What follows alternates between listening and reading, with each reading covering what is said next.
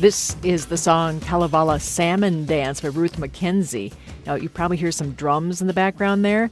You went in for a treat. This was Marc Anderson, a Twin Cities-based percussionist on those drums. For the past 30 years, he's traveled the world learning and performing musical instruments of many different cultures. And along the way, he became an ordained Zen Buddhist priest.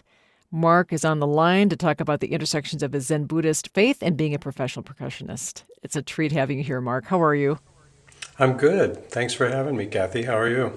I'm good. Thank you so much. Your professional music career got started many decades ago. You took off when you collaborated with Steve Tibbetts back in 1977. Describe your life back then. Let's see if I can remember what my life was like back then. Well, I know that my son was born in 1978 and my daughter was born in 1972. So I know that I was raising one child and about to have another one. And we had, fairly recently moved to the Twin Cities. I started things off in Austin, Minnesota. And so I was just trying to learn how to play, really. Like I would play with anybody, basically. And fortunately, was lucky enough to find somebody like Steve, or he found me actually, but fortunate enough to hook up with somebody like Steve Tibbetts, which really changed lots of things for me. So you started practicing Zen Buddhism in the early 80s, is that right? What drew you to Buddhism initially? Well, I originally was drawn to meditation because we started having trouble in our marriage, Roberta and I, and I went and saw a therapist, and he was kind of a snarky guy, and I didn't like him at all, but somehow it sort of it induced an insight. I walked out of his office and thought, well, I'm never going to see him again, and then I had this really basically an insight that like there was something about the suffering I was going through that was just fundamentally human, and that it actually wasn't likely anybody like him could help me with that, and that I was going to need something else. And meditation, I had read a couple of books on meditation already, but I just thought I need to learn how to meditate. And I went home, opened the Yellow Pages, and found the Transcendental Meditation Society, first thing to come up. And I called him, and Roberta and I both actually learned the technique for TM, and I did that for a couple of years. And then I just needed more of a community thing that seemed available with TM. So, and then I went to Minnesota Zen Center, and I walked in the door, and the vibe of the thing, the smell of the incense and the Japanese decor, and it was like I found my home. Like I knew right away, actually. Wow. And as a percussionist too, I have friends who are also percussionists. To this end, there's some of my friends feel like there's a spirituality with the drum. Like each drum has its own unique voice and vibration, and it kind of connects us to the truth of the spirit that runs through everything. That's according to some of my friends. Mm-hmm. And I don't know if you've experienced that as a percussionist, and then how that dovetails with Buddhism. Yeah. I mean, I basically think all art practices are essentially spiritual practices. And music seems to have a particularly kind of magical feeling to it. And then people do seem to relate to drumming particularly, maybe because of its kind of deep visceral thing, but I actually feel that way about all music. And I know people have the impression that like Buddhism or Zen or something is about being quiet, and then I'm this noisy drummer guy over here, and so they wonder what the relationship is. But if in my experience, the way I see it now, like I understood music as basically a spiritual practice pretty early, and then now many decades with both practices, the trajectory is actually quite similar. So the early part of learning music, basically you're doing what people think of in the meditation world as mindfulness practices. So you're just trying to learn how to focus long enough to, be able to play a scale and then be able to play through all the way through a song. And then eventually, so that's what you do, kind of preliminary practices in contemplative traditions. And then you need to be able to open the lens up wider in both cases. So in music, you have to be able to open the lens enough so that you could hear somebody else and still play your part.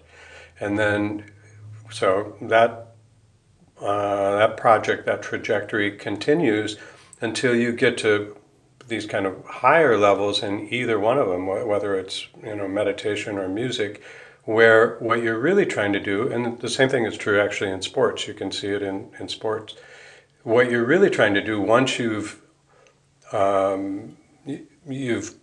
taken on the muscle memory and you know the tunes and all of that stuff, like you've done your homework, then what you're really trying to do is get out of your way, out of your own way. You want the self to kind of, the constantly chattering mind, like what you really get good at is letting go of that and just being inside the activity, which is 100% what meditation is about, and it's what really great musicians aspire to. How do you help people who are just starting down the road of meditation? Maybe they are interested in Zen Buddhism. How do you help them get out of their own way and become a part of the flow? Well, for me, it's changed quite a bit in the last couple of years. So my tradition is Zen Buddhism, Japanese Soto Zen, and the long tradition of the path in doing that typically is that you learn kind of basic mindfulness practices. But all of these things are originally kind of come out of monastic traditions. So I did that for years, and then that was the way we did it. And I did dozens of arduous retreats, and I've read 1,000 books on Buddhism, and been around teachers, and just immersed myself in it.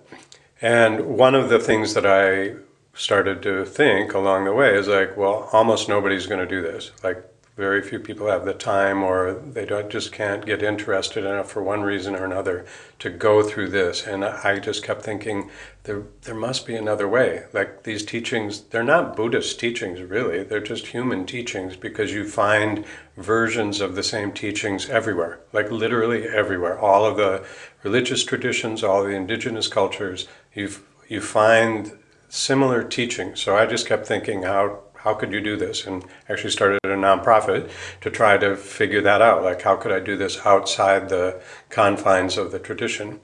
And then I bumped into some teachers, and there's kind of a growing movement really of people that are teaching meditation, but it's called direct path teaching or non-dual understanding, where you can actually teach, you can actually point somebody into having the experience, kind of a non-dual experience, which means a unified world, like rather than the separation between subject-object, like you feel this union, which again, like all traditions are kind of pointing at that thing.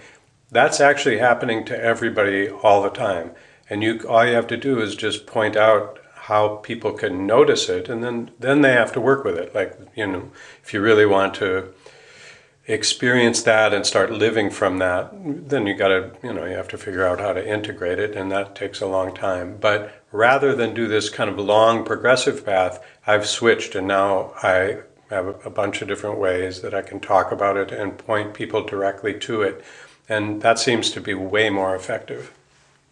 Say, I wish I had more time with you here. I need to ask about your performing career, your performing life. Are you going to be anywhere out in the next few weeks if folks want to come see you? We're a little late because I did 2 really great performances this past weekend.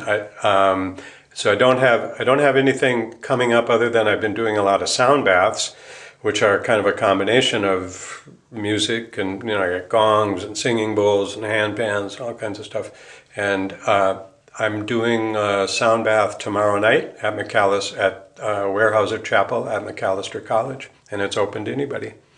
All right. 7 o'clock. 7 o'clock. I got it. Or we'll write that down. It was really a pleasure, Marc. Thank you so much. You're welcome, Cathy. Thank you. Marc Anderson is a Twin Cities-based musician and Zen Buddhist priest.